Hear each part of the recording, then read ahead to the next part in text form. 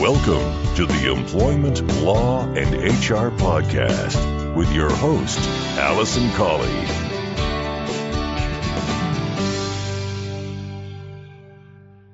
Hello and welcome to this episode 168 of the Employment Law and HR Podcast.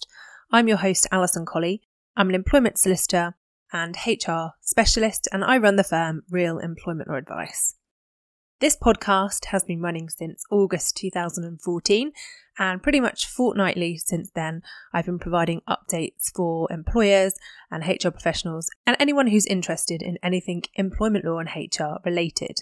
We do, of course, provide employment law advice for anyone who may need it.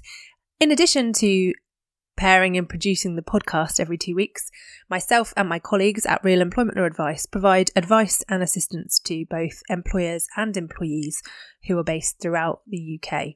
So if you have any questions or if you want any specific advice related to your business or industry or just for yourself, then you can get in touch with me directly. My email is allison@realemploymentlawsadvice.co.uk, or you can have a look on our website for all the contact details, which is realemploymentlawsadvice.co.uk. Now, in this week's episode, I'm going to be covering a topic which myself and my colleagues have been asked about fairly frequently of late, and certainly it's a reflection on what's happening in the world in terms of the economy and in terms of preparing to open up after lockdown. So this week I'm going to be covering the basics of changing terms and conditions. So without further ado, I'm going to get into this week's featured content.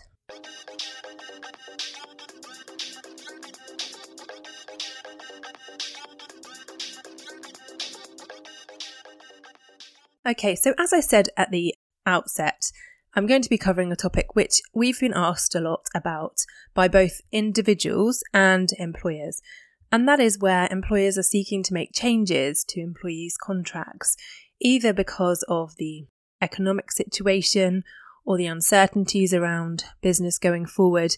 But certainly we're seeing a lot of people looking to make changes, either on an individual basis or on a more wide-scale workforce basis. So in particular, I've seen businesses who are trying to avoid making redundancies by reducing the minimum contractual hours across the board from maybe 40, 35, for example, or employers are seeking to make changes to job roles or responsibilities and that kind of thing. So there are a few things that you need to know if you're planning on making changes to terms and conditions of employment within your own organisation. The first thing I would say is if you are looking to make changes, wherever possible, it's always important to try to seek agreement to the changes and try to get your staff and employees on board with the changes that you're intending to make. And the best way of doing this is to have regular and good open communication about your plans, and as far as possible engage staff in helping you to formulate those plans. So it's all about communication and how you get the employee buy-in, if you like, to the potential changes that you're looking to make. The second thing to consider is, unless it's really urgently required to make the change, is it possible to delay the change you're making until you want to make a beneficial change as well? So what I mean by that is, if, for example, you have annual pay reviews or pay rises, and that's coming up, could you tie the change to the terms of their contract in with the annual pay rise so that you're giving employees an incentive to accepting the change in terms? It's just a possibility, and certainly if you're looking to make changes quickly because of economic circumstances, then that may not be possible because you may not be able to award pay rises. But it's certainly something to think about when you're planning for making those changes. The third thing to think about is how important is the change to you? So how critical is it to the business that you make these changes that you're proposing?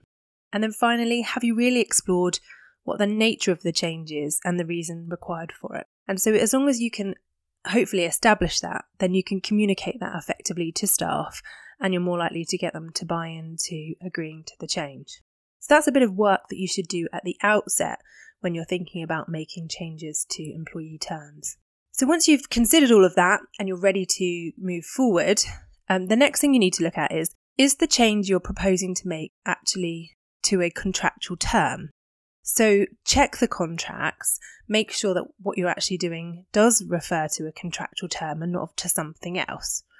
Because obviously if it's not contractual, then it's much easier to make that change. This is one of the reasons why myself and my colleagues advise employers not to have a contractual staff handbook or to make any of their policies and procedures contractual or part of the employment contract. Because if they are not contractual, then of course it's much easier to make those changes if you need to update policies or deal with any regulatory changes or just changes in the business. The second thing to consider is the change that you're proposing to make already authorised by the contract? So are you already allowed to make that change by a term contained within the employment contract? Now, this is where we tend to find we get the tricky questions come in and employers don't quite understand sometimes why they can't just make a change, because they may very well have a general right to change the terms or a general flexibility clause in the employment contract. And many employers think, well, it says in the contract I can make changes, so why can't I make that change? Well, that type of clause only really applies and can only really be relied upon if you're making a minor change or a change that's not detrimental to the employees. So you can't rely on that general right to make a change that's already in the contract to make some substantial change or something that's particularly contentious, like, for example, changing hours substantially or changing pay. However, you may already have a term in the contract that's allowing some flexibility around the terms or allows you to apply a broader approach. So you might be able to interpret a clause that's already in the contract in a broad way that incorporates the change that you're trying to make.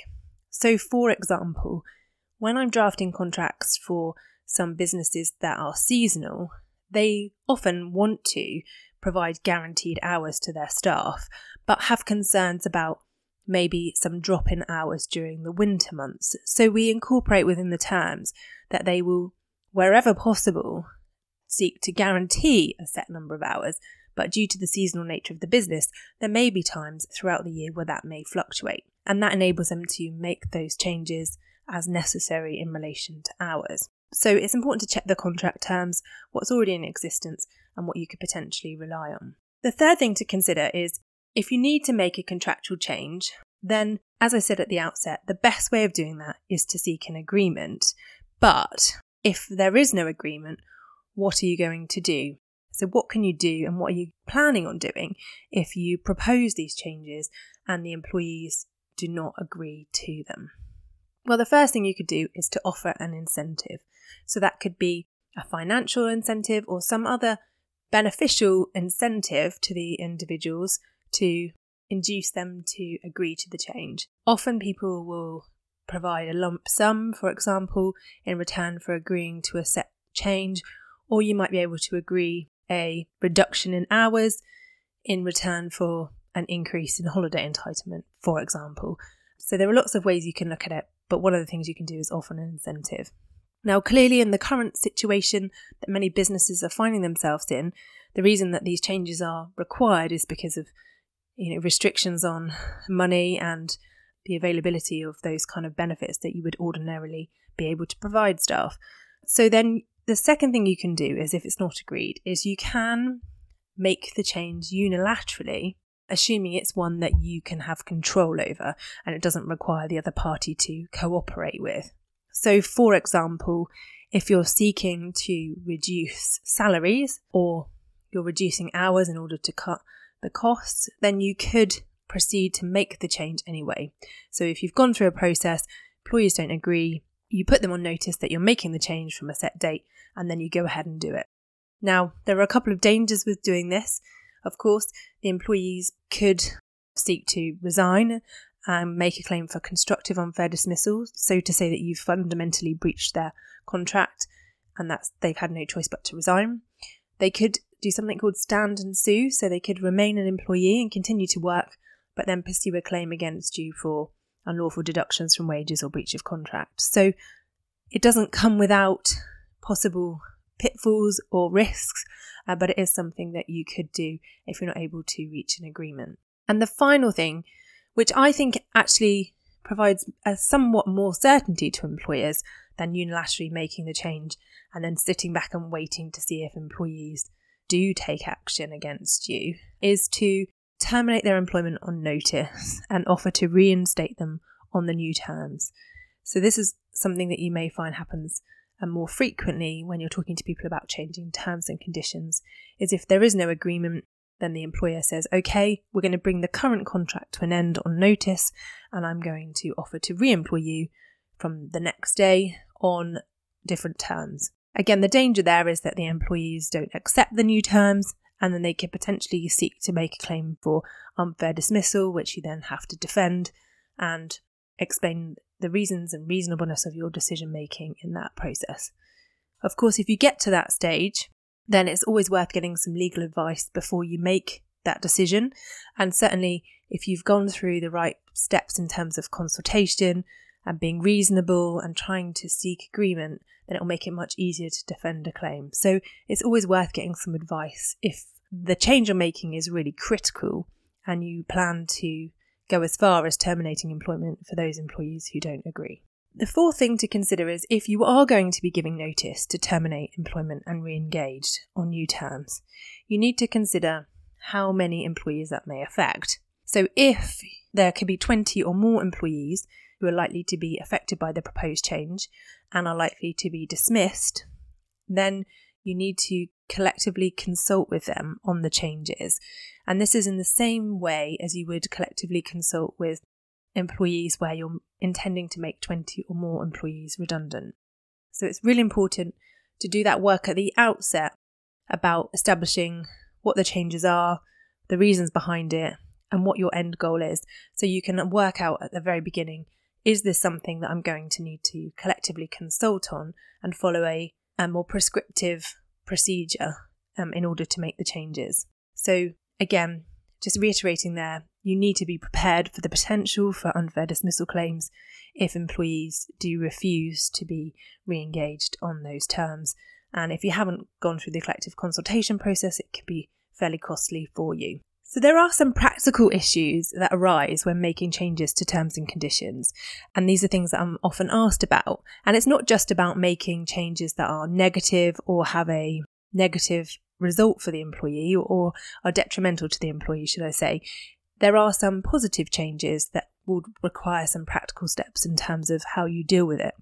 So when you are making a change to an employment contract, whether that be, as I say, something that you're imposing, or if you're agreeing with an employee, for example, to promote them or to give them a pay rise or just to change their hours, maybe as a result of a flexible working request. So you need to think about, do you need to issue a new contract or will a letter of amendment suffice? So my advice in this regard, when I'm asked, is firstly, when was the last time you reviewed your employment contracts? And if they have been reviewed recently, but your current employees don't have that recent contract. So for example, if you've got somebody who's on an old legacy contract who hasn't had it updated for some time, then when there is a change to their terms, it's a really good opportunity to update the terms and conditions in full and provide them with your latest version. The second thing is, if you're making a change which could be fundamental, let's just say, for example, somebody is promoted or demoted as a result of a process that you followed, then it's important to consider the terms in the round, because it might not just be their job title that changes, it could be their hours of work, their pay, it could be that you need to make a change to any post-termination restrictions because of their change in status.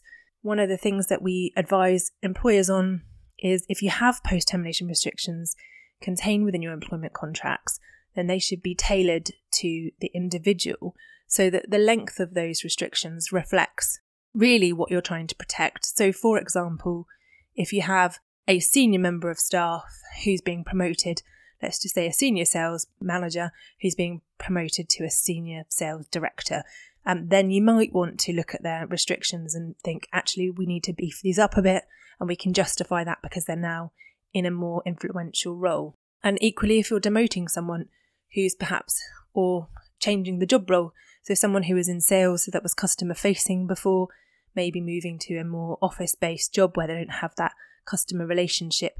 So it might not be reasonable to have lengthy restrictions on them in their employment contract now that their role has changed. So you can't justify those. So there are lots of reasons why you might want to consider making a change to the contract. But also, if the change is fairly minor and or there is just a single change, for example, and the employment contract terms are up to date and you don't need to make any other changes to them, then you can issue a letter which says this is an amendment to your existing terms of employment contained in your contract, dated whatever the date is, and then put the change, and then you say all other terms and conditions remain the same.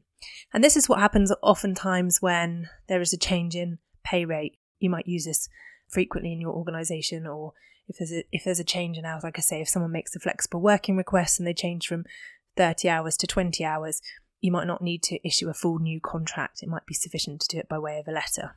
So it's important to check your existing contract terms and see whether you need to issue a new contract or if a letter will be enough. And you certainly don't have to issue a new contract every time. The second question that often comes up is, does the employee have to sign the contract? Well, in my view, it's really good practice to make sure that you have a signed copy of the contract on your files in case of a dispute in the future. Now, I appreciate, particularly if you've got a large workforce, it might not be easy to chase round and get everyone to return a signed copy. But I would advise that if you've issued a contract, that you give the employee a set amount of time to return it. So you expect it to be returned, for example, within 7 to 10 days. And then if you haven't heard from them, then you chase them and say, I haven't heard from you. Can you please arrange to return your contract? Now, if someone still doesn't return the signed contract and they're completely silent on the point, so they haven't said, I haven't returned it because I object, or I haven't returned it because I don't agree, they're just silent on it, then rather than having to continue to chase them down, for example, you could just send an email or a letter that says, we issued you a contract on this date, you haven't returned a signed copy, we haven't heard from you to the contrary, so unless we hear from you by X date, we'll take it as read that you have accepted the terms. And then you can put a copy of that note on their file, and that will be sufficient because they don't have to actually sign the contract to have accepted it. If you've issued it and they haven't raised any query about it or any objection and they've continued to work, then you can be deemed to have accepted those terms. As I say, it's not necessarily the best way of doing it because, disputes can arise about which version was applicable at the time, and that's where your paperwork comes in. But if you go through the process of issuing the letter and then saying, if I haven't heard from you, then I'll take it as read, then that should be sufficient if an issue arose later on. And then, what if an employee just refuses to sign the contract altogether? So often you'll get people who are particularly difficult.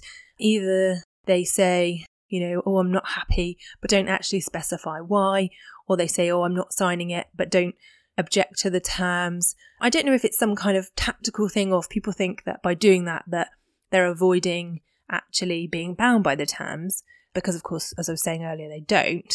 So if you do find someone who's particularly difficult, then in my view, the most important thing to do is engage with them and ask them why. Why are you unhappy? You've said you're unhappy, but why?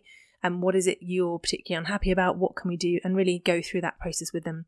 And then, as I say, at some point, if they're still not engaging with you or identifying their objections to the terms, then you can write to them and say, you haven't told us exactly what the problem is. You've now been working for this X amount of time since we issued the contract. If we don't hear back from you one way or another by this date, then we'll take it that you've accepted them, in much the same way as you do with someone who's just silent on the whole thing. So just to round up then in relation to changing terms and conditions of employment, I'll just go through my top tips with you. The first is to undertake the work at the beginning. Consider and note your reasons for making the change or changes. What are the real reasons for it? Do you really need to make those changes? And how are you going to communicate that to your employees? Then you need to think about, do you need to make the change as a wholesale change across the board, or can you make it on a piecemeal basis? So is it something you need to do for everyone all at once, or can you just do it on a case-by-case basis, or over time change the individual contracts as and when things arise? The third thing is to think about how far you're prepared to go if the change is rejected by employees or the bulk of employees or individual employees? How are you going to deal with that? And will it apply to 20 or more employees in your organisation? And is there a possibility that you could end up dismissing them, 20 or more, if they reject the change? If they are, of course, then you have to consider collective consultation, as I was saying earlier. The fifth thing to consider is there a trade union representative or trade union recognised or an employee representative in your organisation already? Even without the requirement to collectively consult, it's really important, in my view, to get them involved in the process, consult with them and have those discussions.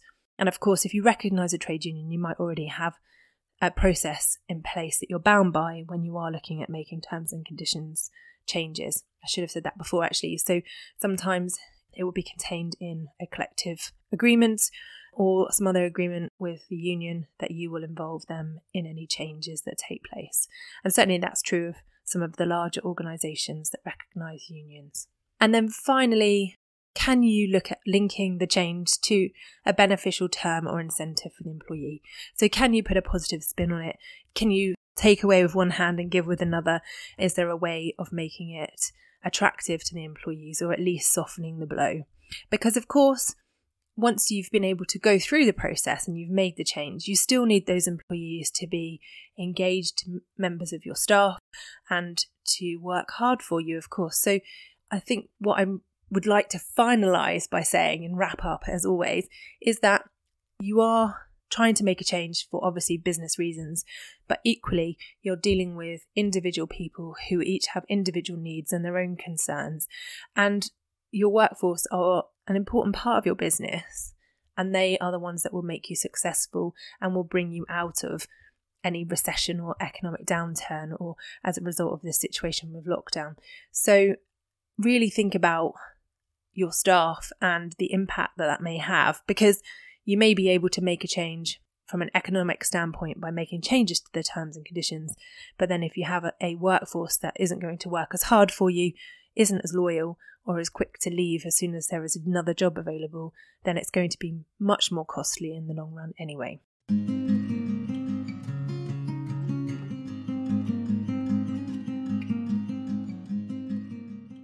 As always, I strongly recommend that you get specific advice about the situation within your own organisation if you're looking to make changes, or you just want some advice initially because you want to throw around a few ideas or see what your potential options are, and maybe even just sense check something that you want to do with somebody independent. Myself and my colleagues are always available to have a chat with you on the telephone. We do offer an initial free call. If you phone us, we won't immediately start the clock and get our calculator out and start billing you. We do have a chat with you, and we do like to have a chat with you about your case anyway and get to know you and your business. So do get in touch. The email is alison@realemploymentadvice.co.uk, and the head office phone number is 01983 897 003. As I finally wrap up this podcast, I just have one additional thing to ask of you, and that is, if you are a listener of the podcast, either this is your first time or you're a regular listener and you appreciate the content that I'm providing, I'd be really grateful if you could go over to our YouTube channel. So if you go onto YouTube and search Real Employment Law Advice, you'll find it, and subscribe. We are doing some videos coming up which are hopefully going to be entertaining and informative around employment law. And if you subscribe, it's a great way of getting updates and also for us, helping us to reach more people. So the more subscribers we have, the easier it is for other people to find us. So I'd be really grateful for your help there. And of course, if you have any suggestions for topics for the podcast or for the YouTube channel, then do not hesitate to get in touch. I always love to hear from you. Thanks very much for listening, and I hope that you have a fantastic 2 weeks, and I'll be back in 2 weeks with the next episode. Thanks again for listening. Just want to finalise by saying I wouldn't be a lawyer unless I had a legal disclaimer.